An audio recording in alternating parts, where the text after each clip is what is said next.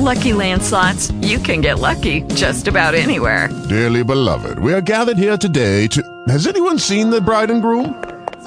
Sorry, we're here. We were getting lucky in the limo and we lost track of time. No, Lucky Land Casino, with cash prizes that add up quicker than a guest registry. In that case, I pronounce you lucky. Play for free at LuckyLandSlots.com. Daily bonuses are waiting. No purchase necessary. Void where prohibited by law. 18 plus. Terms and conditions apply. See website for details. Talk shoes. Recorded live. Man was saved by grace alone, but by his works his faith is shown. His life reflects the work God has done through the light of his holy Son. There's nothing man can do. He cannot earn a thing. It's only through God's Son, the grace that he will bring. There's nothing man can say to God who lifts the moon. It's only by God's grace. It's not what man can do. God has chosen who he will call. It's not by man's choice at all. It's what he's given at such a great cost, through the blood of his Son on the cross. There's nothing man can do. He cannot earn a thing. It's only through God's Son, the grace that he will bring. There's nothing man can say to God who lifts the moon. It's only by God's grace. It's not what man can do. There's nothing man can do. Man was saved by grace alone. Greetings and a welcome on January the 29th, 2016. And the first thing we got to do is let Mr. Sammy in on the broadcast live. There you go, Sammy. Well, this morning, I kind of want to review a little bit of what we've been talking about this last week.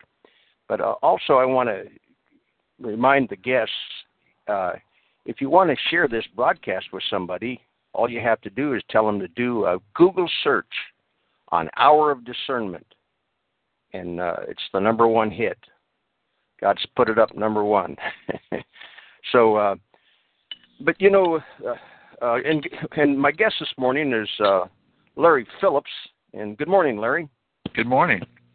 And well, Larry, I want to kind of recap, and I want to talk about some things we covered this last week on the broadcast. And if you got a comment, just come right in, you know.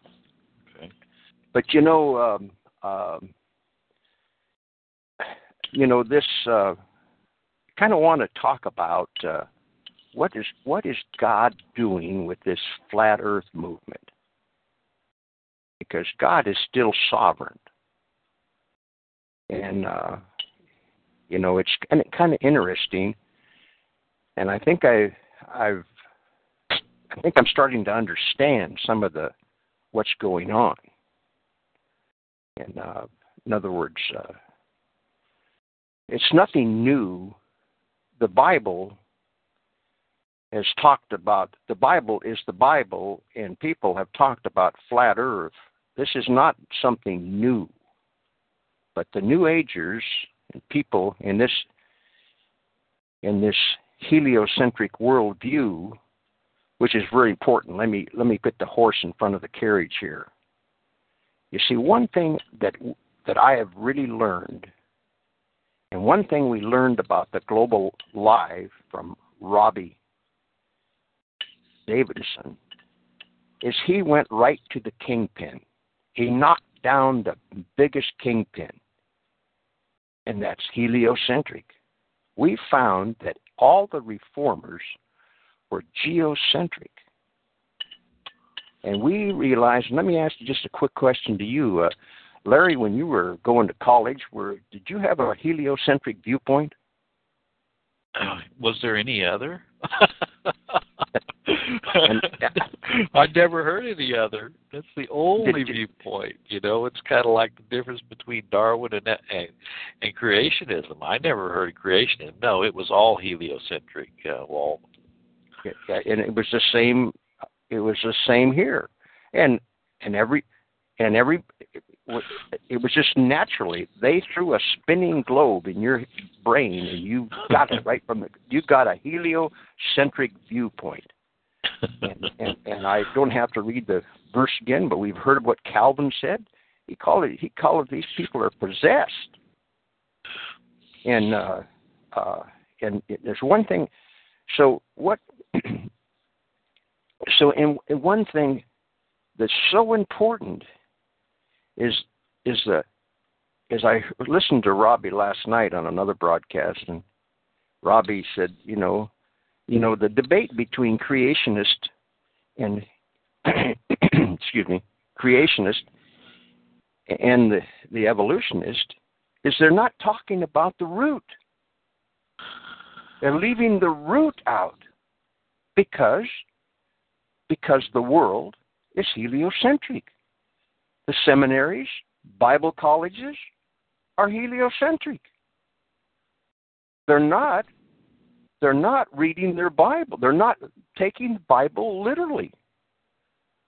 And when it comes to geocentric, the Bible is very, very clear that the only time we move is during an earthquake. And so another thing that really, really rocked my boat is now we understand all the psychology, psychiatry, all of these movements. Where do you think the feminist movement come from? Not from a geocentric worldview. It came from a heliocentric viewpoint. And we could go after one movement after another, and it's all heliocentric. And so what is going on? What's God doing now, with this New Age movement? Well, I really feel that if you really want to keep kind of a clear mind, you'll go up to Robbie's, if you want to, and look at the he's got the starring people on. Some of the key people. Without mentioning any names, there's some flat earthers out here that, man, they are in dreamland. I mean, that's putting it mildly. Some of the comments that are made, because you see, and like Robbie said last night, a quote from Robbie, and I've said this too, that we're not going to ever get the big picture. But the main point is to realize heliocentric. We got to keep our ducks in a row. That with the heliocentric view, it was designed to destroy God's word in the Bible. And one of them said, I forget, I can't quote but we have killed God. They killed God with heliocentric. And that's where... Can I make a comment? I had shared with you that for a very brief period of time, about 6 months, I was in a seminary called Evangelical Theological Seminary out of St. Louis. And after they started, sending me futurist dispensational literature, I had to withdraw from that seminary. Well, the president of that seminary, his name is Dr. Michael Lake. You wouldn't believe where he's gone today. And if you want to get your boat loaded, just go to Google and just put in Dr. Michael Lake. I mean, he's got a website called KingdomIntelligenceBriefing.com, and he has bought into the whole Tom Horn alien the whole thing is around heliocentrism because God's universe is wide and expansive and ever expanding, and new worlds are coming into existence all the time. You've got all this alien activity, and it's amazing. I mean, he's just written a book with Tom Horn doing the forward in there, and I'm thinking, wow, am I ever thankful that God took me out of that mess. He's even got a thing called the Shinar Directive now. And so it's all connected. It's all connected. Yes, and I want to just reinstate in our mind. It's a short little comment from John Calvin, and he says, quote, from John Calvin, "We will see some who are so deranged, not only in religion, but in all things reveal their monstrous nature, that they will say that the sun does not move, and that it is the earth which shifts and turns. When we see such minds, we must indeed confess that the devil possesses them, and that God sets them before us as mirrors in order to keep us in his fear." Because John Calvin, but keep us in fear because all the beginning of knowledge is the fear of the Lord, and God is what created this earth. And it's not man's heliocentric. But because I want to mention again, so what are they doing with this flat earth movement? Well, I said, I think you can make a guidance if you go up to Robbie's, the Global Lie. And by the way, as of this morning, it's almost at 20,000. That video is going to be the most. It's going to be the most popular. I mean, it's going to rock this flat Earth movement because he goes right to he quotes Phillips Stallings, and Phillips Stallings, he's got all the links are right up there underneath the video, the Global Lie. And he's got, all of the reformers were geocentric. I mean, they knew what was going on. They knew what was going on, and then the way he presented, if you understand, he's Robbie Davidson, with a biblical view, goes after the kingpin. He doesn't talk about flat Earth first. He talks about heliocentric. He nails it. And see, and there's several others up here that, and because see, God, we understand how the Jesuits operate. And we're living at a time where people got Bibles, 2 and 3 Bibles, maybe 4 or 5 versions, but nobody's reading it, and nobody gives it any credibility. When you sit down with your Bible and you read over those 200 verses referring to the earth, and you believe the Bible, you see, it doesn't describe what heliocentric. It describes geocentric. It's not even and why do I believe geocentric? Well, the Bible, that's what the Bible says. That's why all the reformers were geocentric. It's so plain. And I think that Robbie is going to draw a line in the sand with the New Agers that have taken this movement like a religion, this flat Earth like it's a religion. This is nothing new for God's children. That Bible.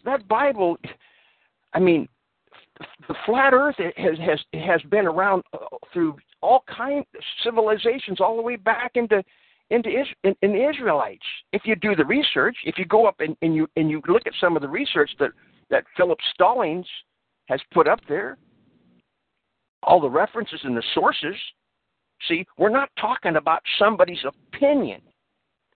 Walt Stickles' opinion. What would you think if I changed the broadcast to Waltism? And Larry thought, well, that's a real good idea. Larry says, I'm going to change my broadcast to Larryism. Would you think that was kind of self-centered? I would say. Well, there's a website up there called Jeranism. And I don't have to say any more. Totally into themselves. See? And so I just wanted to, because people say, well, Walt, are you a flat earther? Well, it's like this. I'm geocentric, and they can't show us the curvature that they show. But I don't know. I don't need to know. But listen, if you really look at the evidence, it's not going to be a spinning ball. That's what I'm going to say. How do I know? Because the Bible. Just read God's Word. And what's coming up, about this alien deception. They are building a deception. And see, when all of a sudden you have a stationary Earth, all of a sudden this becomes the center of the universe, see. Now we realize that there's an intelligent designer. This and Robbie's video, The Global Lie, breaks right through that barrier. Right through that barrier and destroys all of this. Because, you see, the new age has got to be heliocentric.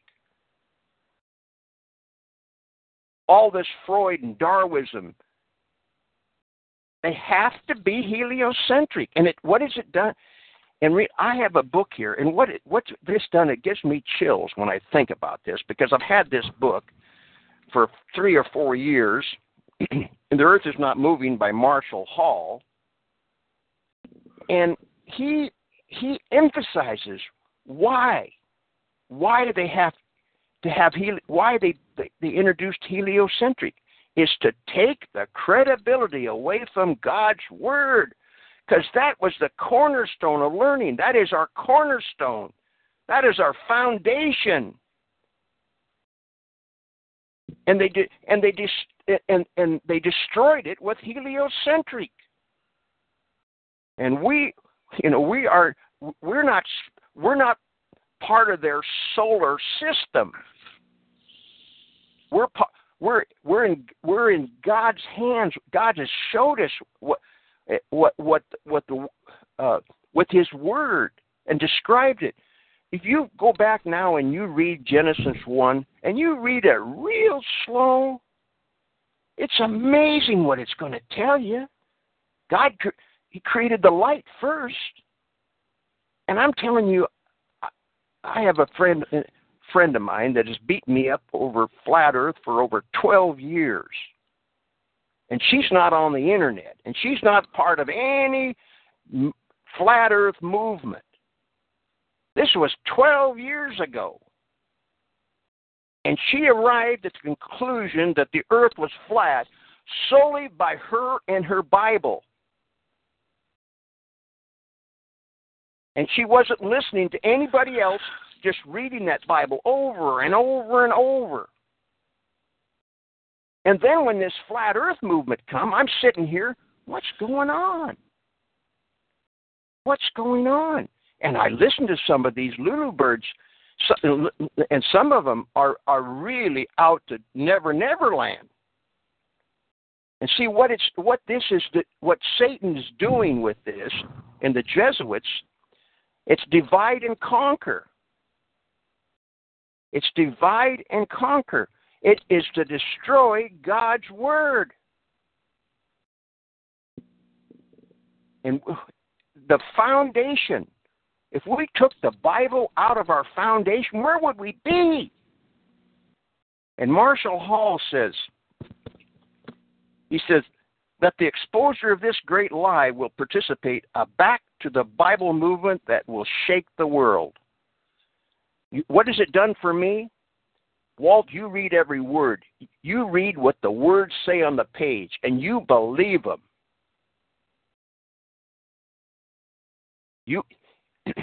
So this is, and then the next thing, the reason I had Larry here on the broadcast today is when I was out on the truck, I used to listen to this lecture. This guy's name was Stuart Crane. He said, if you want to read the Bible, it's not a book that you start at Genesis. He said, now this is a man, and he's giving his opinion. Okay, he said, but you get a hold of Romans, and you read Romans, and when you've got Romans down pat, now you can read the rest. The whole Bible will open up to you.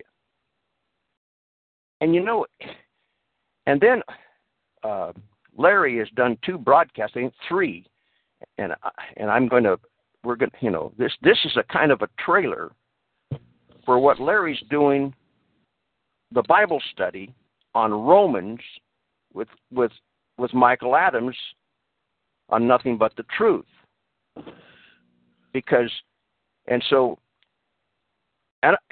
So this is the reason. I mean, all of a sudden, because I've enjoyed all those Bible studies, because when you start reading the words and what the word is saying, the religious world out here, the seminaries and the Bible colleges are not teaching this. And so with that, Larry, I'd like to give this trailer, and I remember hearing from you, is that, that Romans 9 is always, they don't want to, that always causes a division with people, and and so with that, Larry, I'd like to have you, and of course, listen, I got one more before I let you go. I got one more thing I want to say. I got an email last night. I got an email from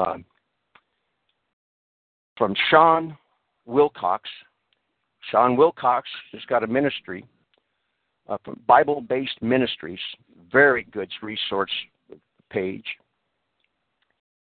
And I got a short little, and it's called Arminianism, a Jesuit Drug by Augustus Toplady. Now this is just one little paragraph, but let me read this, because this is an introduction. This is the reason, this is the trailer for Romans 9. Arminianism, the dominant theology of our age. Arminianism is the dominant theology of our age. It has completely infected the majority of churches and denominations. There was a time when this was not so, but then something happened all through the Roman Catholic institution. Although the Roman Catholic institution did not invent this false doctrine, for it is the doctrine of natural man in all ages, yet in the 16th century, its diabolical Jesuits injected this poisonous drug into the Protestantism in order to water it down, to weaken it, and thus prepare it for the eventual destruction by the absorption into Romanism, which is thoroughly Arminian itself. Here we see yet further evidence of the work of the sinister Jesuits, those secret agents of the papacy, false brethren who were unaware, brought into ungodly men who crept in unawares, disguised as Protestants, even as ministers, and who determined and undermined sound doctrine.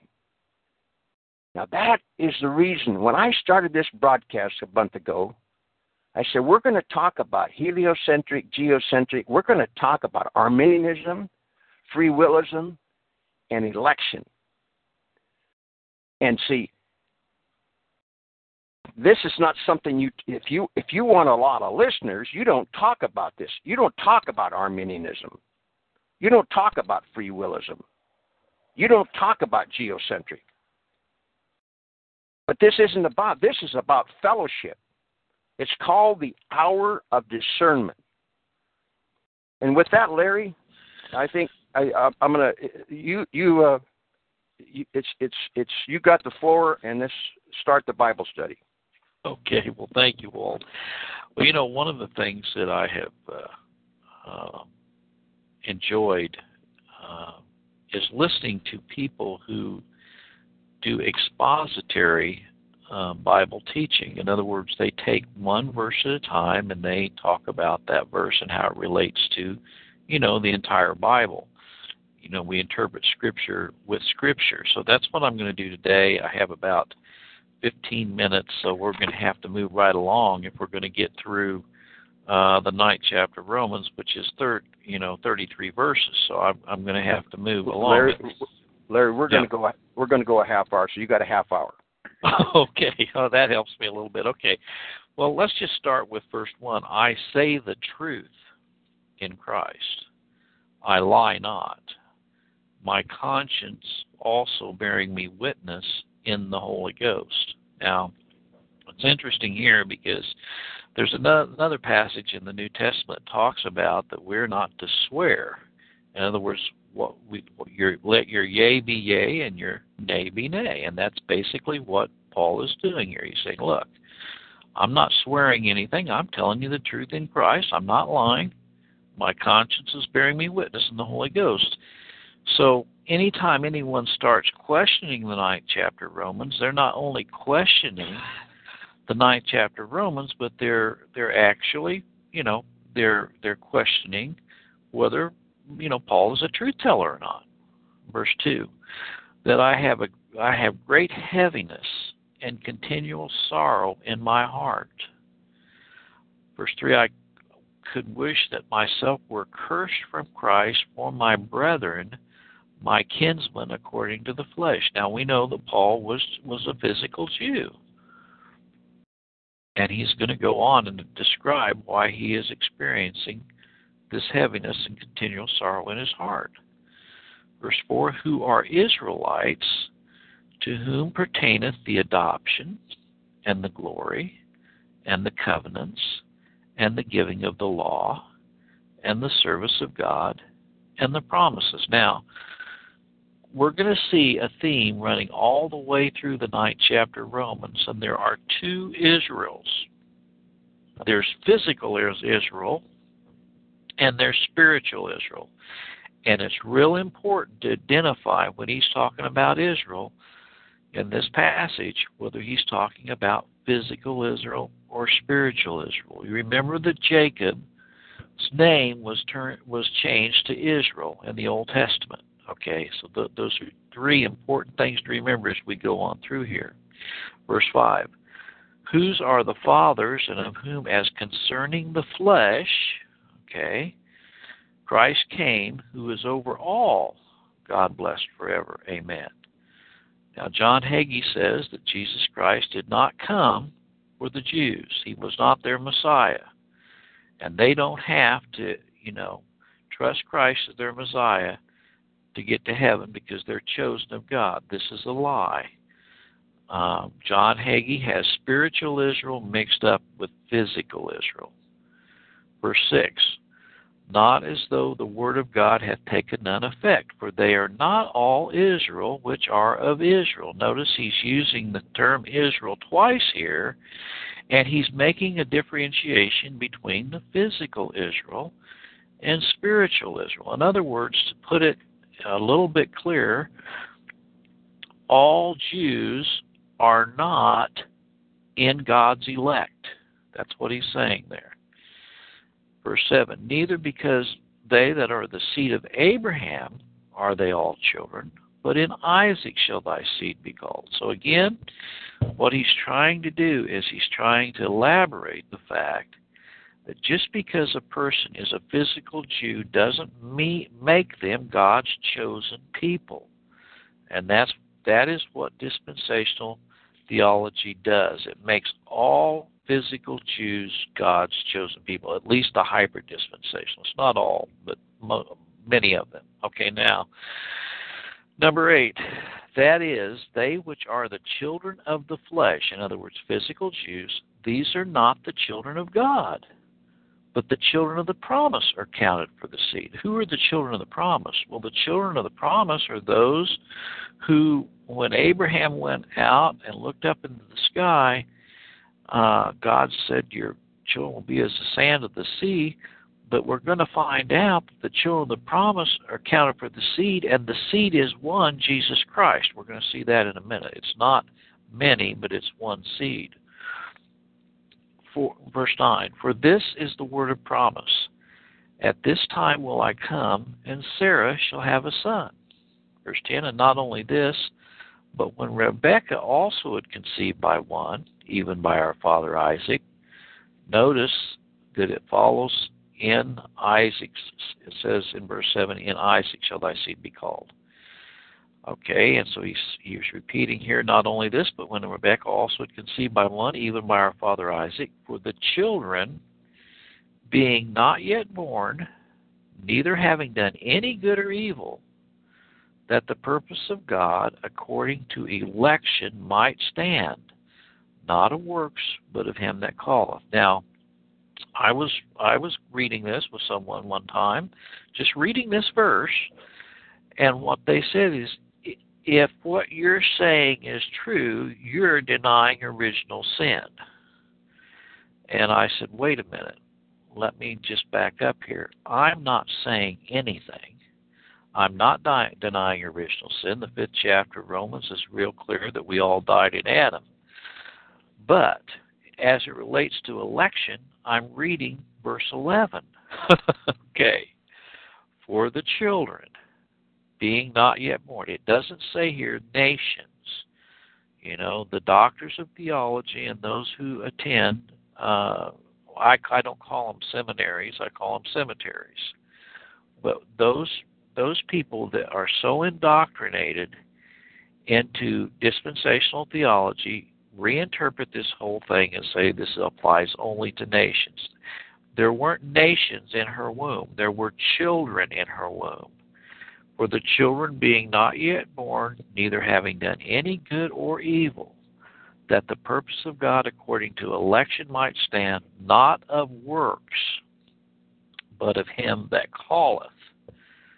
It was said unto her, the elder shall serve the younger. As it is written, Jacob have I loved, but Esau have I hated. Now, this is where generally people decide that they don't want to have any further conversation with you when you read verse 13.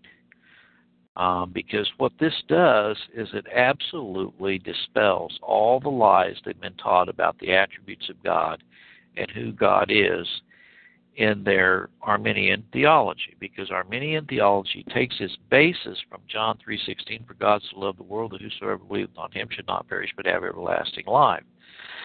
The problem is that they stop there. Okay, because if you go on down to the next verses after John 3:16, it says that they are already condemned because they believe not on the Lord Jesus Christ. So in other words, the question here is where belief comes from. Where does faith originate from? Where does belief come from? And it can't come from one who's dead in their trespasses and sin. It has to be breathed in by the Spirit of God. Now we're going to go on. As it is written, Jacob have I loved, but Esau have I hated. I've heard so many interpretations of this, okay? This, they say, really means Jacob have I loved more than Esau. That's not what it says. It says that the children not being yet born, not having done any good or evil, the purpose of God according to election might stand. Jacob have I loved, Esau have I hated. Well, and we're going to see Paul's answer to all the arguments that the Arminians give us. That would make God unfair, that would make God unrighteous, that would make God a Genghis Khan, and on and on and on and on. But what we see is Paul answers, what shall we say then? Is there unrighteousness with God? God forbid. Now, you would think that Paul, if he was an Arminian, he would go on and explain all the reasons why this would make God unrighteous. Okay, but what he does is he affirms the right for God to do whatever he wants to do because he's God, and we don't have to understand it.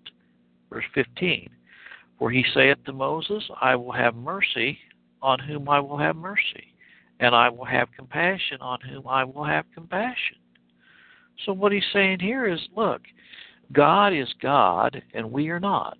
And he has the right to do with his creation whatever he wants to do. And he goes on and he says he absolutely annihilates the Arminian doctrine when he says in verse 16, so then it is not of him that willeth, nor of him that runneth, but of God that showeth mercy. Verse 17, for the Scripture saith unto Pharaoh, even for this same purpose have I raised thee up, that I might show my power in thee, that my name might be declared throughout all the earth. You know, when my wife was going to college at Hope Sound Bible College, this was her first, God's first exposing her to the reality that the Arminian doctrine was in error, because she read all the passages in the Old Testament there where it said that God hardened Pharaoh's heart. Yes, it says that he hardened his own heart, but if you go back and do a study, you'll find that it always originated with first God hardening his heart. Okay, well, why did God harden his heart? Because he wanted to show his power, and that his name might be declared throughout all the earth. That's why he did it. He had the right to do that with his own creation. Verse 18, therefore hath he mercy on whom he will have mercy, and whom he will he hardeneth. And that verse 19, thou wilt say unto me, why doth he yet find fault? For who hath resisted his will? You know, another way of saying that is that's just not fair. Okay? Verse 20. Nay, but, O man, who art thou that repliest against God? Shall the thing formed say to him that formed it, why hast thou made me thus? 21. Hath not the potter power over the clay, of the same lump to make one vessel unto honor, and another unto dishonor? 22. What if God, willing to show his wrath, to make his power known, endured with much long suffering the vessels of wrath fitted to destruction? I've had conversations when you get to that verse, people say, I can't go along with that. You're saying, they always say what I'm saying, you're saying that God created vessels of wrath fitted to destruction? No, I said, no, that's not what I'm saying. That's what Paul's saying here. That's what the Bible's saying. I didn't say that. And we say, Larry? Yes, And just to go back to 21, hath not the potter power over the clay, of the same lump to make one vessel unto honor, and another unto dishonor? Yeah, absolutely. I can't see how you can see it any clearer. I can't either. Yeah. You know, and it's really, the issue is that, you know, the pride of man is shaking his fist in the face of God and saying, I will not have you to rule over me. That's just what's going on with heliocentrism, the very same thing. They don't think that God has the right, okay, to declare in 6 days he created the earth. They want to concoct a whole new man-centered philosophy, just like they've done with this heliocentrism. Same thing. And he says, verse 23, and that he might make known the riches of his glory on the vessels of mercy, which he had afore prepared unto glory. Anytime you see the word afore, that means before the foundation of the world, before creation.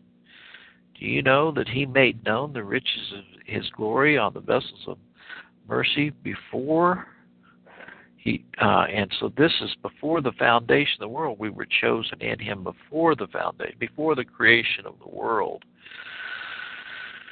Okay, on to 24. Even us whom he hath called. Okay, there is an effectual calling, and the effectual calling means it's effective. All that the Father has given him will come to him, and all that come to him he will in no wise cast out. So it says not of the Jews only, but also of the Gentiles. You know, now we're speaking here of who he effectually calls. It says in Revelation, the book of Revelation, that from every tongue, every kindred, and every nation he is called. That's why we can say he is no respecter of persons, because he calls from every tongue, every people, and every nation, including both Jew and Gentile, but not every person without exception. Okay? Verse 25, as he saith also in Hosea, which is Hosea, I will call them my people which were not my people, and her beloved which were not beloved. I was commenting to Michael Adams the other day. I said that scripture, along with the scripture that says, I did not come to call the righteous, but the sinner to repentance, that would be me. Okay, there are a lot of people out there that are self-righteous, and, they're into religion. But if you look at Christ's ministry through the gospel, he called sinners to repentance. He called people who were dead in their trespasses and sin. He absolutely abhorred the religious leaders of the day, the Pharisees, the Sadducees. He said, you scribes, you Pharisees, you hypocrites, who have warned you to flee from the wrath to come? Well, what did he say to the little lady he met at Samaria? In fact, before he even went there, he said, I must needs go to Samaria. And when he met her there, he said, if you'd ask of me, I'd give you living water, and you'd never thirst again.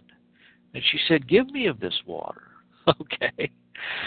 All right, and so we go on, and he says, I will call them my people, which were not my people, and her beloved, which were not my beloved. And it shall come to pass that in the place where it was said unto them, ye are not my people, there shall they be called the children of the living God.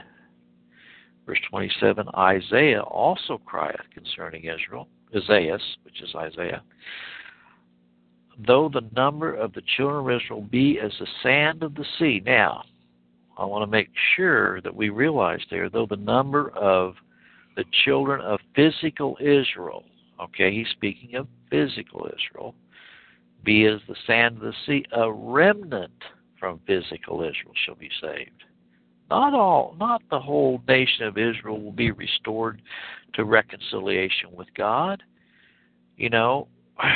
And so when in another place you'll find out later in Romans where it says all Israel shall be saved, it's referring to spiritual Israel, not physical Israel. You've got to make the distinction between the two.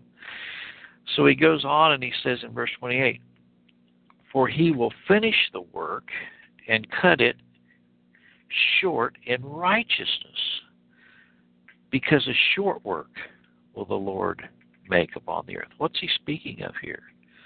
Jesus Christ's ministry was for 3.5 short years. And he said, I came to do the will of my Father. And he said that he came to save his people from their sins. That's the short work he made upon the earth. Verse 29, and as Isaiah said before, except the Lord of Sabaoth had left us a seed, we had been as Sodom and been made like unto Gomorrah. Who's the seed? The seed is Jesus Christ. The seed that he promised to Abraham. And so we see that there's a distinction between the people that we've been left like to, Sodom and Gomorrah, and because the seed of Christ came to save his people from their sins, we are no longer amongst those people. We're no longer counted with them. We're no longer counted reprobates. Okay? Verse 30, what shall we say then? that the Gentiles which followed not after righteousness have attained to righteousness, even the righteousness which is of faith? But Israel, which followed after, now this is speaking of physical Jews here in 31. But physical Jews, which followed after the law of righteousness, had not attained to the law of righteousness. What's he speaking of here? He's speaking of faith. Faith in Jesus Christ. Verse 32, wherefore, because they sought it not by faith, but as it were by the works of the law, they stumbled at that stumbling. So, Walt, you and I have talked about so many times, there's modern-day Pharisees out there. We're not going to mention any names, but there's modern-day Pharisees out there today that think that you can perfectly keep the law of God, and it's required for you to be a Christian to perfectly keep the law of God, and you cannot. That's why Christ came. That's why Christ came. We could not perfectly keep the law of God. If we could perfectly keep the law of God, we'd be Christ. Verse 33. Well, let me go on to 32. Wherefore, because they sought it not by faith, but as it were by the works of the law, for they stumbled at the stumbling stone. All you have to do is put in your word search stumbling stone, and you'll see that it's always referring to Jesus Christ. He was the stumbling stone. This is the stumbling stone, the rock of offense, that's spoken of in 33, as is written, behold, I lay in Zion a stumbling stone and a rock of offense, and whosoever believeth on him shall not be ashamed. You know, and the Jews, the physical Jews today, who haven't come to a saving knowledge of Jesus Christ. I've shared this with people. I used to work with a social worker who was a Reformed Jew, and she told me that whenever they went into the synagogue, if anybody ever mentioned the name Jesus Christ, everyone was instructed to spit on the floor. Literally. If Jesus Christ's name was ever mentioned in the synagogue, they were instructed to spit on the floor. And I'm not being anti-Semitic. I'm telling you what a Jewish Reformed social worker told me. Okay, and you know, so this chapter is just full of just tremendous meat, and the whole thing is there. It's all of God. You know, Hebrews 12:1 says He is the author and the finisher of our faith, and you know, and another. You know, parallel chapter is the 8th chapter of Romans. I just want to quote this, and then I'm going to kind of turn it back over to Walt. But I would highly recommend, if anyone's listening to this, to go back and read Romans 8:28 through 32. You know, for whom He did foreknow. Now the Arminians teach that foreknowledge is what God knew men would do, but that's not foreknowledge. Foreknowledge is God knowing what He was going to do before He did it. For whom He did foreknow, He did predestinate. And him He did predestinate, He also called. And those whom He called, He also justified. And those whom He justified, He also glorified. What shall we say to these things? If God be for us, who can be against us? Who shall lay anything to the charge of God's elect? It is God that justifieth. Okay, and so who is He that condemneth? It is Christ that died, yea, is seated at the right hand of God, making intercession for us. And so there's no boasting here. We're not saying, rah, rah, rah, rah, rah, we're elect. No. No, we deserve damnation and hell. And Top Lady used to often say, but by the grace of God, there would I be. You know, I often tell people, if I was God and Jesus Christ, the least likely candidate for my choosing would have been Larry Phillips. Okay, because I know who I am, and I know the depravity of my heart. The Bible says the heart is desperately wicked. Who could know it? But that's why we can so shout from the housetops the glorious sovereign grace of God. It's our only hope in a future eternal life with Him, and also having peace in our hearts while we live through this world and the things that we have to face here. Walt, I'm going to turn it back to you. Can you hear me, Larry? Yes. Well, it's interesting how every one of us come down a different stream. There's many rivers across the world, and we all come down a different river. Yeah. And myself is like I was raised in a Lutheran church, but we didn't read the Bible at home, and I never really had a biblical view of what was being taught. So I didn't. The difference between is part of it is kind of like God has spared me. So I when I was out on the truck and I had 12 tapes of the New Testament, and I would listen to one tape a day, and so every 12 days I'd go through the Bible, and after about the 6th or 7th time, the first time I realized that I didn't, I had never heard the Bible, or I had never understood the gospel. But what I got by just listening to the Bible was I knew God had chosen me. Uh-huh. And it was, because why? Was I any better than the next person to me?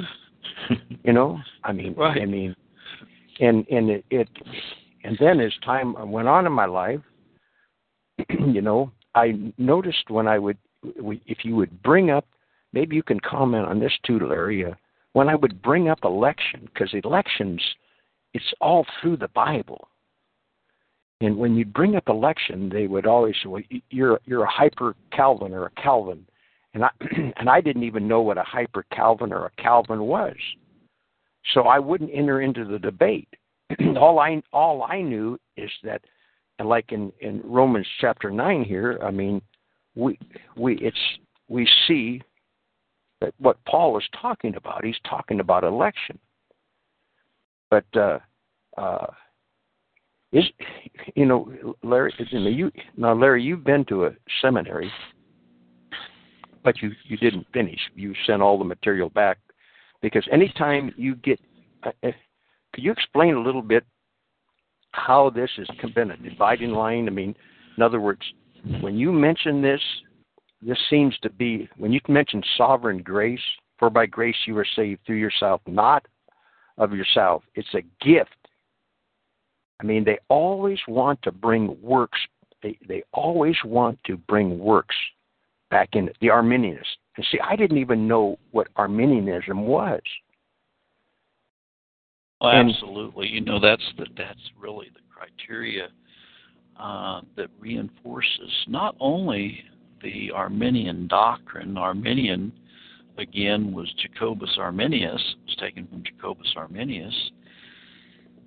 But there's always been that doctrine down through history, even prior to Arminius. Pelagian was a priest, and Augustine was a priest that was teaching sovereign grace, election, predestination, and Pelagian and him were totally divisive their whole lives with each other. One was promoting the Bible, which was Augustine, and Pelagian was creating.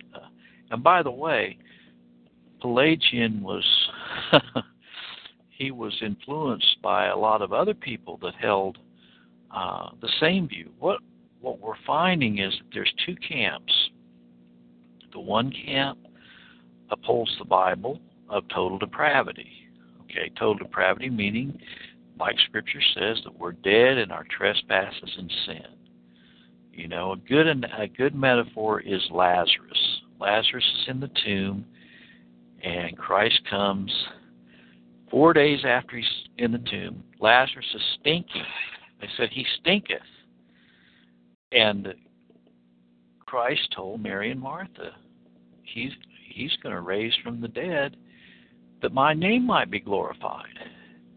And when he called Lazarus out of the tomb, he said with a loud voice, Lazarus, come forth. And I tell the Arminians, can you imagine, I said, your doctrine would say, well, Lazarus says, well, now, wait a minute. I don't think I want to come forth. You know, I like where I'm at. I have a free will here. You know, in other words, Christ is sovereign over his people. When he tells them to come forth, the Spirit bloweth where it listeth, and no man knoweth the sound thereof. So is everyone that is born of the Spirit of God. That's what Christ told Nicodemus. The second thing is unconditional election. You know, the Arminians believe, they'll say, well, we believe in election, but we believe it differently. We believe that God looked down through the portals of time and he saw that man was going to choose him. But that's not what the Bible says. The Bible says it's not of him that willeth, nor of him that runneth, but God that showeth mercy. And then the third area, which is the most controversial, is called limited atonement. I don't like that term. I call it particular redemption. Okay? But the universalists say that God died for the sins of the whole world. Well, the question that we have to ask those people is if Jesus Christ died for the sins of the whole world, well, then the whole world is going to be in heaven because their sins are paid for. I mean, God's not going to do double jeopardy here. He's not going to pay for your sins and then require that you pay for them in hell. And so it's it's limited atonement or particular redemption is a biblical concept which teaches that all for whom Christ died for will come to him. And all that come to him, he will in no wise cast out. He told the Pharisees, you're of your father the devil. You're from underneath. I'm from above.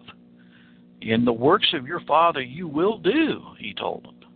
And he says, you will not come to me because you're not of my sheep. My sheep hear my voice, and they follow me. So anyway, and then the last one, the two others, irresistible grace, Arminians teach that even God's elect can resist God's grace and be damned in hell. And Christ teaches totally the opposite. He says, no man can pluck them out of my hand. No man can pluck them out of my Father's hand. I and my Father are one. And then finally, the Arminians teach that man can finally backslide and be, even if he's an elect of God, he can finally backslide and be thrown into hell. And that's not what Scripture teaches at all. Scripture teaches the final perseverance of the saints. In Jude, it says that him who is able to keep you from falling and to present you spotless. Okay, reference Jude 27. And so the whole crux of the matter is having things in their proper chronological order. You know, a lot of people say, well, you get saved when you believe. And when you turn your life around, then Jesus, will come into your heart. I have these Mennonite neighbors up here, and they have a little sign out on the front that says, let Jesus into your heart. Poor little Jesus, he's just sitting there tenderly pleading and calling to let you into his heart. Jesus doesn't have to let you do anything. Jesus is God. He's sovereign. Remember what happened to Saul of Tarsus on the way to Damascus? When he was thrown down from his horse, and a voice from heaven said, Saul, Saul, why persecutest thou me? And he said, who art thou, Lord? He recognized he was the Lord. And Christ said, get up, and it will be told thee what thou must do. Here Saul was absolutely murdering Christians, persecuting them, holding the coat of Stephen while he was being stoned, and now here he's thrown down, he's blinded, and he was told to stop persecuting Christ.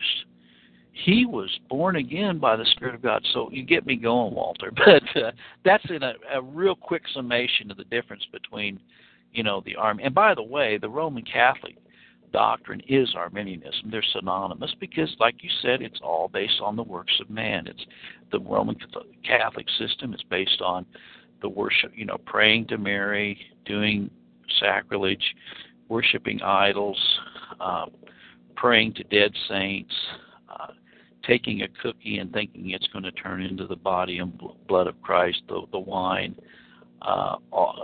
believing in purgatory, which doesn't exist. All of those false systems, and it's all a works-based doctrine. You can hear me now, can't you? Yes. Okay. Well,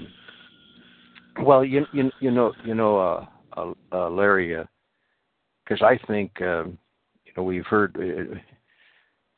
we've exposed dispensational futurism, but what's kind of left out, and I even notice it if you do a Google search, there's not a lot of people. There's not a lot, but they're there. They're just like yourself, Larry. When you fellowship with some Sovereign Grace Christians down where you're at right now, right? Right. In fact, this evening, and I appreciate everybody's prayers because we're going to be having a little luncheon or dinner tonight with a whole group of Sovereign Grace folks, just beautiful people and wonderful fellowship. And they believe the Bible. They don't try to explain it, and they use the authorized version of the Bible. They don't use all these newfangled versions, and we're going to get together. And what's so amazing is when you get together with these brothers and sisters in Christ, they're not talking about the Super Bowl. They're not talking about all the things of the world.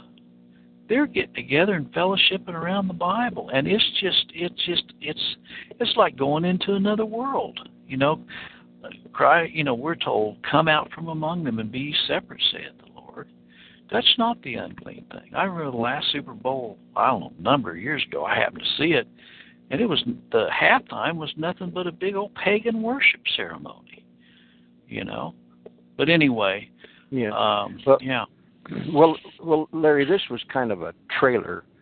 I have built a web page, and it's still into construction. But you go to Grand Design. By the way, I want to publicly thank you for all the work you've done on that, and because I don't have that knowledge, and you've done a just phenomenal job already in being able to put the pieces together, and I want to thank you for that. Well, don't hit me. So I don't want to give me a big chest. No, but Larry, it's just what I was going to say. It's just a start, and that page is Grand Design Exposed /Bible/study.html, and I'm going to be putting it up on the Grand Design Exposed, so make it more accessible,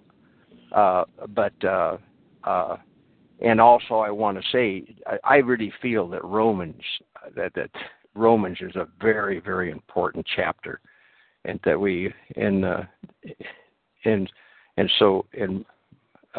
Michael Adams has had, I believe you've had 4 studies now, haven't you, or 3? Right. 3 or 4. Right. Well, I haven't put those up on the page yet, but the thing of it is, and this is what I've got out this last week when I see the importance of heliocentric. I realize the importance of just letting the Bible talk to you. We've had so much in the important, and we live in a heliocentric worldview. Everyone out in the world is spinning now because they're thinking about the Super Bowl. They're into the world, and that doesn't make us any better. I'm not trying to elevate us, but because the more you understand this, and I see, like I said, I see how important the geocentric and what it did to the worldview. Oh yeah. It's kind of rocked my boat. In other words, Walt was kind of bashful about talking about it because when I realized that there was 2 theories. First of all, it was only it was explained to me as two theories. But when I realized that it controlled worldview, that that it controlled, that's where Darwinism comes from. That's where all of this psychiatry and all this false, the psycho-heresies by you. I think you've read that book. It's called Psycho-Heresies by. Yeah. By how do you pronounce his last name? I don't yeah. know. But anyway, and I just want to because I want to say I don't have that on the tip of my tongue. The foundations, the book. Do you have that title on the tip of your tongue, Larry? Yeah, the foundations be destroyed, or the. I've got it here. I can pull it up. But anyway, that's by Michael Simmelin you're talking about. Yeah, Michael Simmelin's book. In other words, it's the reason why it's not an easy book to get a hold of, and so in the future we're gonna read that book. Maybe have a couple studies a week reading through that book, because you can see exactly. Michael Simmelin does a great job of just bringing you through the history and how of this apostasy that we're in. And the great apostasy is people not reading their Bible. And that's really an excellent book. I in fact, Walter's the one that made me aware of the book, and I ordered it, and I started reading through the book, and it had one of the things that I like about the book is it keeps things really simple, and it goes through the chronology and the history, and it starts with just kind of what we did today. It talks about Pelagius, it talks about Jacobus Arminius, and then it goes fast forward, it goes to modern day times. It goes to what happened here in the United States with John Wesley and how he started promoting this Arminianism, and then from John Wesley it went on to Charles Finney, and Charles Finney is considered the modern day evangelist for America. And Charles Finney brought in the seeker friendly, and all of this, coming to the altars and all that. And then from Charles Finney, we have people like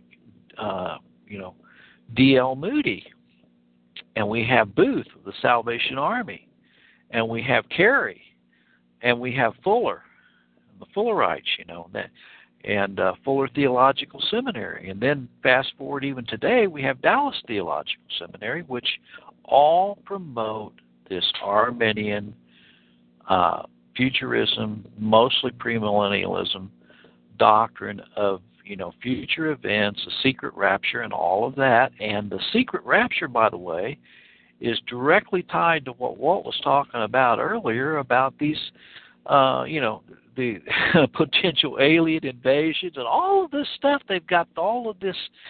They've got to have the heliocentric model, because the Bible is clear that, and this is all new to me. I mean, my focus in Bible study had always been around, the atonement, the redemption of Christ for his people, which I think is a good focus. But this should not be minimized to realize that the creation of the earth is central to the understanding of the attributes of God. For an example, when he says that the earth is the center of the universe, okay, we're not spinning around 66,000 miles an hour.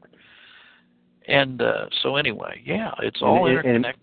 And it makes God's creation very insignificant when you just realize that you're just sailing through space. I mean, insignificant. In other words, and I used to look up into the heavens, on a camping trip or something out and just wondered where it ends.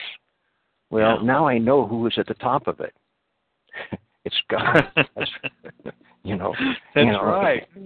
I mean, in other words, and if we're spinning, it's at 1,000 miles an hour. It's absolutely absurd, and that's what Calvin, and I have another quote. There's Martin Luther made a quote about it. It's all of a sudden I realized the big picture. See, we realized that it's to take the credibility away from God's word. Well, I'll tell you what got my attention is that whenever, because I totally concur with what you said about election. Because whenever you mention the doctrine of predestination or election, people get bent out of shape, they get highly offended, they go away. Well, the same very exact thing happens with geocentrism. Very same thing. Yes. I mean, they get offended and they get angry. Yes. And because see, I think the reason is the same reason for both cases is when people realize that they've been lied to. I mean, I think there's another component, and I think that component is, and I think that I can back it up with Scripture. It says the natural man receiveth not the things that be of God; they're foolishness unto him. They're spiritually discerned, and you know what? This is a spiritual matter here. If people are resisting God's word, if they're resisting the word of God, if they're not just resisting the King James Version of the Bible, they're resisting the very word of God. They're shaking their fist in the face of God and said, "No, I don't like your plan. My plan's better than your plan. I don't like geocentrism. I like heliocentrism. No, I don't like election. I like free will. No, I don't like, the return of Christ in one event. I want 3 stages of the return." It doesn't matter what you're talking about. Once people start changing the Word of God, they're rebelling against God Himself, not some version of the Bible. It's just like a rebellious child. Yeah. I mean, when a child rebels, and we've all been there, and the Bible says rebellion is a sin of witchcraft, and that's what we've got is witchcraft. We've got witchcraft in this whole heliocentric model, like your guest pointed out yesterday with NASA, and the whole origin with with the with NASA and who started, Ron Howard Hubbard and Aleister Crowley. I mean, these people are heavily into the occult. No question about it. Oh, it's just steeped. And when you start investigating NASA, it's just steeped. It's just steeped into witchcraft. I mean, the whole thing. And when you see this, boy, you latch onto the Bible. I mean, if we didn't have the God's Word, we got an anchor, see. Can you imagine, Larry, if we didn't have, with what all this craziness is going on, if we didn't, I mean, what it's done for me is I realized, yes, this Bible, is the truth, is the cornerstone of learning, and the little bit and the good that it's been in this country and the production that we've had, it comes from the Bible. It comes from the spirit of the man reading the Bible. And you see a thread running through, especially contemporary history here. You see a thread running through. I'll just mention 3 people. C.S. Lewis. Just do a study on C.S. Lewis. Everybody embraces C.S. Lewis as a great Christian leader. C.S. Lewis prayed to Mary. He said his prayers to a priest. He was an occultist. He was in the golden age of dawn, an occultic, And now, let's look at another one. Rick Warren. Rick Warren is a member of the Council on Foreign Relations. He is involved in the Masonic Order and all kind of despicable things. Rick Warren has a church with 48,000 members, okay? C.S. Lewis, The Lion, the Witch, and the Wardrobe, okay? In fact, the people that run the Harry Potter series have actually endorsed C.S. Lewis works, okay? So what we're saying here is that there is a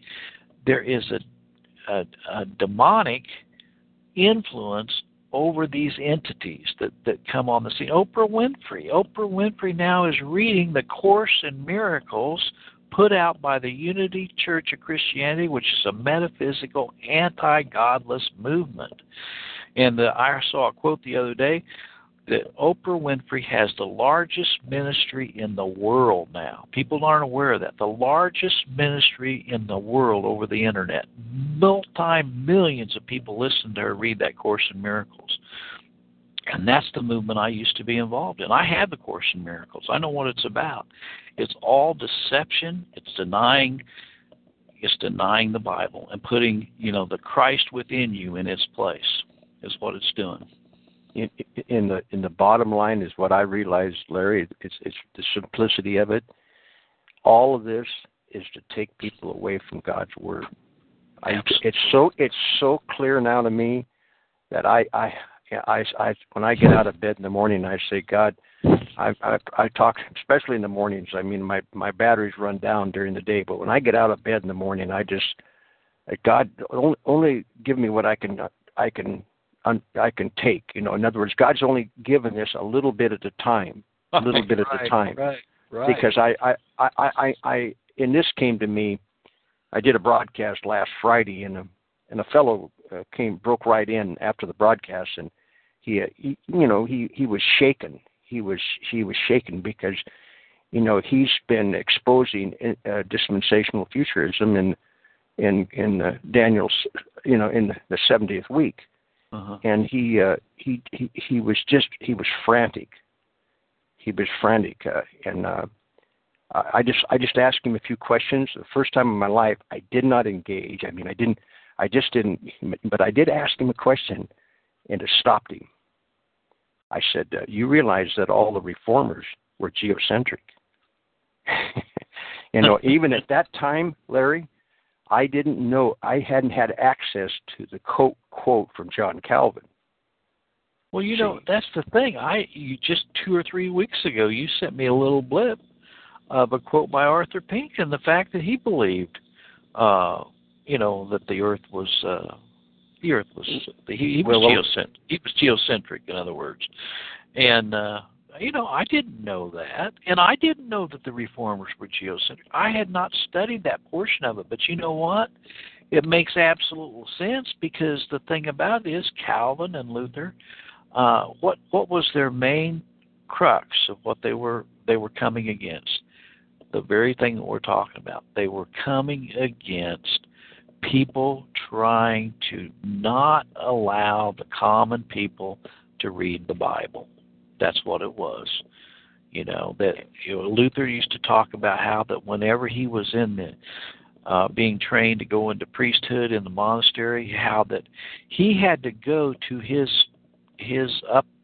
whoever was ahead of him, he had to go to him to get permission to read the Bible on his own. And they would only let him have the Bible for short periods of time. That's when one time when he was reading it, and he flipped it open, and it said, "The just shall live by his faith." And so it's the very same thing. And so it makes perfect sense to me why the reformers would be, geocentric in their position, because it's the Bible. Yes, and I. It's a real simple concept, but when you see it, and then you go out into the world, and you see all the corporate logos with balls and with their corporate logos, and then also, like I said yesterday, if you do a Google search on the statue, a man holding a statue of the world. In other words, it's so. See, it completely destroys. Like I can't think of this one reformer, or I can't quote, but it's said in this one video that we have killed God. See, another thing, you brought up a really good point yesterday on your broadcast, and I've been thinking quite a bit about it. There's this attitude among a lot of people, I'm not going to mention any names, but there's a lot of people out there that think that you can win people over by just rational logic and giving people, deductive reasoning and so on. And it's impossibility. Because, first of all, they're forgetting one very important ingredient. First of all, the Bible says faith comes by hearing, and hearing by the Word of God. And it says that we're to study to show ourselves approved unto God, a workman which needeth not to be ashamed, rightly dividing the word of truth. And it also says that His Word is a light unto our feet and a lamp unto our pathway. And if we just, look what happened when they ousted the Bible out of the schools. Everything went downhill from there. And the point that I'm trying to make is, if you take the Bible out of God's Word out of the equation, you've got what we've got right now. That's right, Larry. And I just thank God. I thank God and God's children, the elect. We see this, and with this, God gives us understanding, so that we can go out. We can go out and plant seeds where we're not preaching fear, uncertainty, and doubt. Right. Because we see the big picture, and God has paid, and Christ has paid the price. And the gospel reigns. That's right. It's like the gospel. I always get a kick every time around Christmas time. Everybody says, "Let's keep Christ in Christ Mass." And I'm not going to get into that. But the point is, we're not supposed to be worshiping a little baby in a manger. We're supposed to be worshiping the King and Kings and Lord. Our God reigns. He's seated in the heavens. He's looking down here on creation. He is over all things. By Him, all things consist. And once we come to the realization that, hey, Nietzsche, he put all over, the walls and everything. He was one time Nietzsche was, he was a very, very evil man, and he said, God is dead. God is dead. And but you know what? God was dead to him because he was dead in his trespasses and sin. But once you become alive in Christ, like you said, you have a hunger for the Bible. There's so much peace and rest and comfort and joy in knowing that, we know whose we are. We know whose we are. And once we know whose we are, it makes a total difference in everything about our lives. But my wife is wanting me. I told her I would go to Neosho, take her to Neosho. She loves to go to thrift stores, Walt. And on Friday, they have this thrift store up in Neosho, and she can get a whole bag of clothes, if you can believe this, a whole bag of clothes for $5. And these are like brand new clothes. So I always like to keep my bride happy. Well, listen, and that's right. You give Rosette a big hug, and you guys have a good little shopping trip. And anyway, I want to ask everybody if they would, because we're there's quite a number of people represented tonight at that dinner that we're going to in Joplin, from churches in Choctaw, Oklahoma, several places in Oklahoma, Sovereign Grace churches, Sovereign Grace Baptist churches, the Sovereign Grace Baptist Church in Joplin, and a number of other, and so I just hope, I just pray, and we are told in Scripture that we are to edify and pray for each other, and to build each other up in the faith. That's what we're really doing here today, Walt. We're, like you said, fellowshipping, Yes, well, see, because that's what's been lacking when I first started my website. My website is only half done because, exposing the Antichrist and understand who the papacy is just half of it. In other words, because Christ, reigns.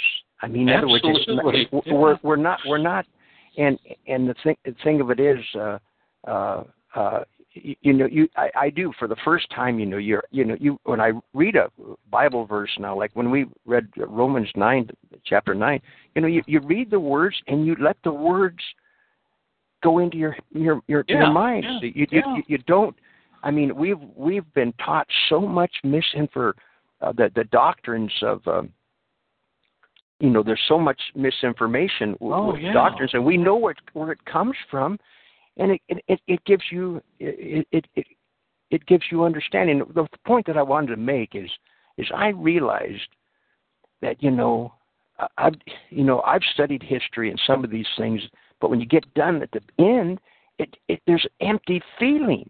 Yes. There's an empty feeling, and we should know some of this history. I'm not saying that close all the history books and never look at a history book. I'm not saying that, but the point of it is what the listeners on this broadcast, on this call, they know who the papacy is.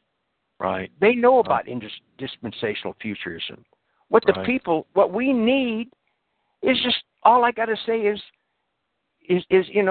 like I'm going to pick on Denmark in the room. Get it? You're all right. The world's crazy. You're not. But the world is. When you, and that's all we need. We've got. I want to say this.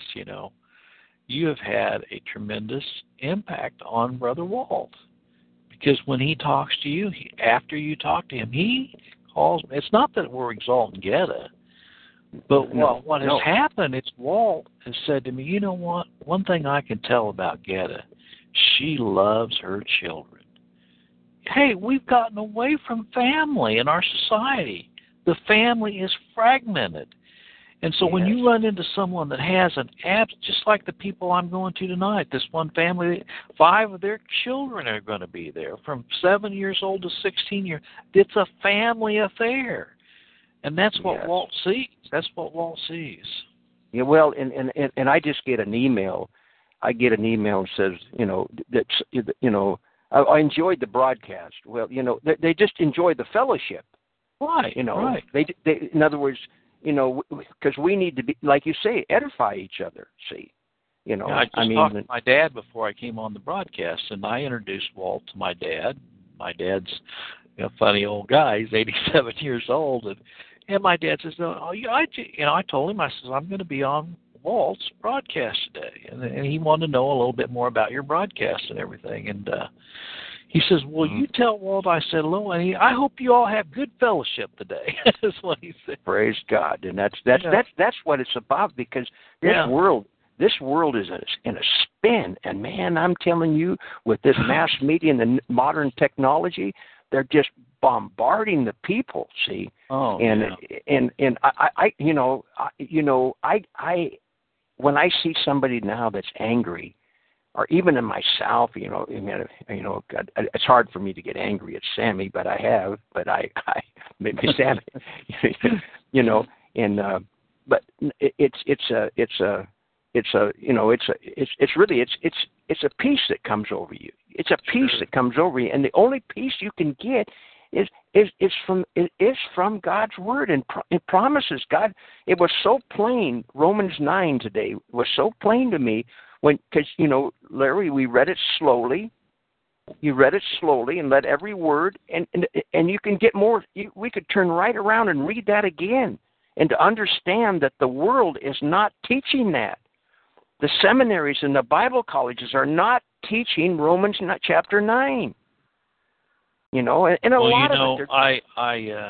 often shared this, and I'm gonna have to go here in a minute, but I've often shared this with people whenever my son was going through just absolute. I can't even articulate what we went through, and my son went through with his brain disease. But every time I was at my lowest ebb, what brought me out of it was the Psalms. If you ever get so despondent and discouraged, all you have to do is start reading the Psalms. I'm going to read this one, the 11th Psalm. It says, in the Lord put I my trust. How say you to my soul, flee as a bird to your mountain? For lo, the wicked bend their bow, they make ready their arrows upon the string, that they may privately shoot at the upright in heart. Verse 3, if the foundations be destroyed, what can the righteous do? The Lord is in his holy temple. The Lord's throne is in heaven. His eyes behold, his eyelids try the children of men. The Lord trieth the righteous, but the wicked, and him that loveth violence, his soul hateth. Upon the wicked he shall rain snares, fire, and brimstone, and a horrible tempest. This shall be the portion of their cup.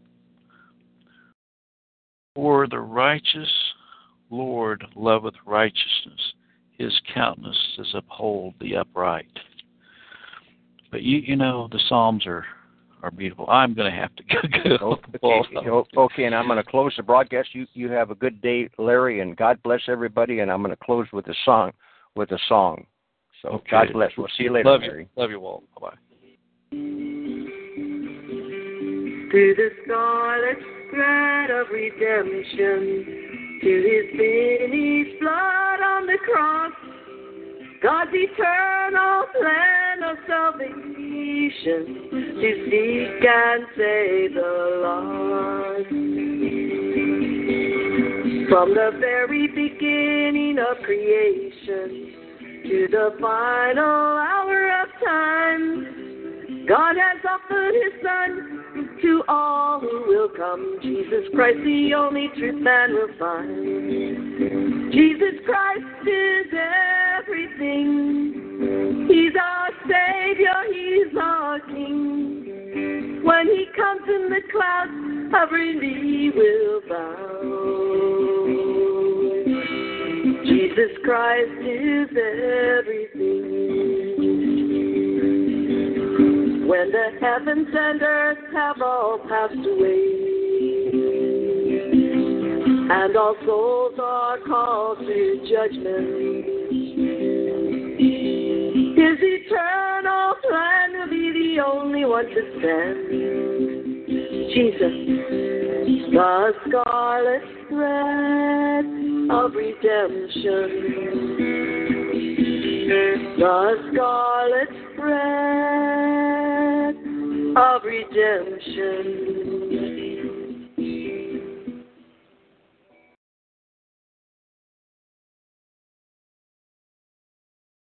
Hey guys, it is Ryan. I'm not sure if you know this about me, but I'm a bit of a fun fanatic when I can. I like to work, but I like fun too. It's a thing. And now the truth is out there. I can tell you about my favorite place to have fun. Chumba Casino. They have hundreds of social casino style games to choose from with new games released each week. You can play for free anytime, anywhere. And each day brings a new chance to collect daily bonuses. So join me in the fun. Sign up now at ChumbaCasino.com. No purchase necessary. VGW. Void where prohibited by law. See terms and conditions. 18+.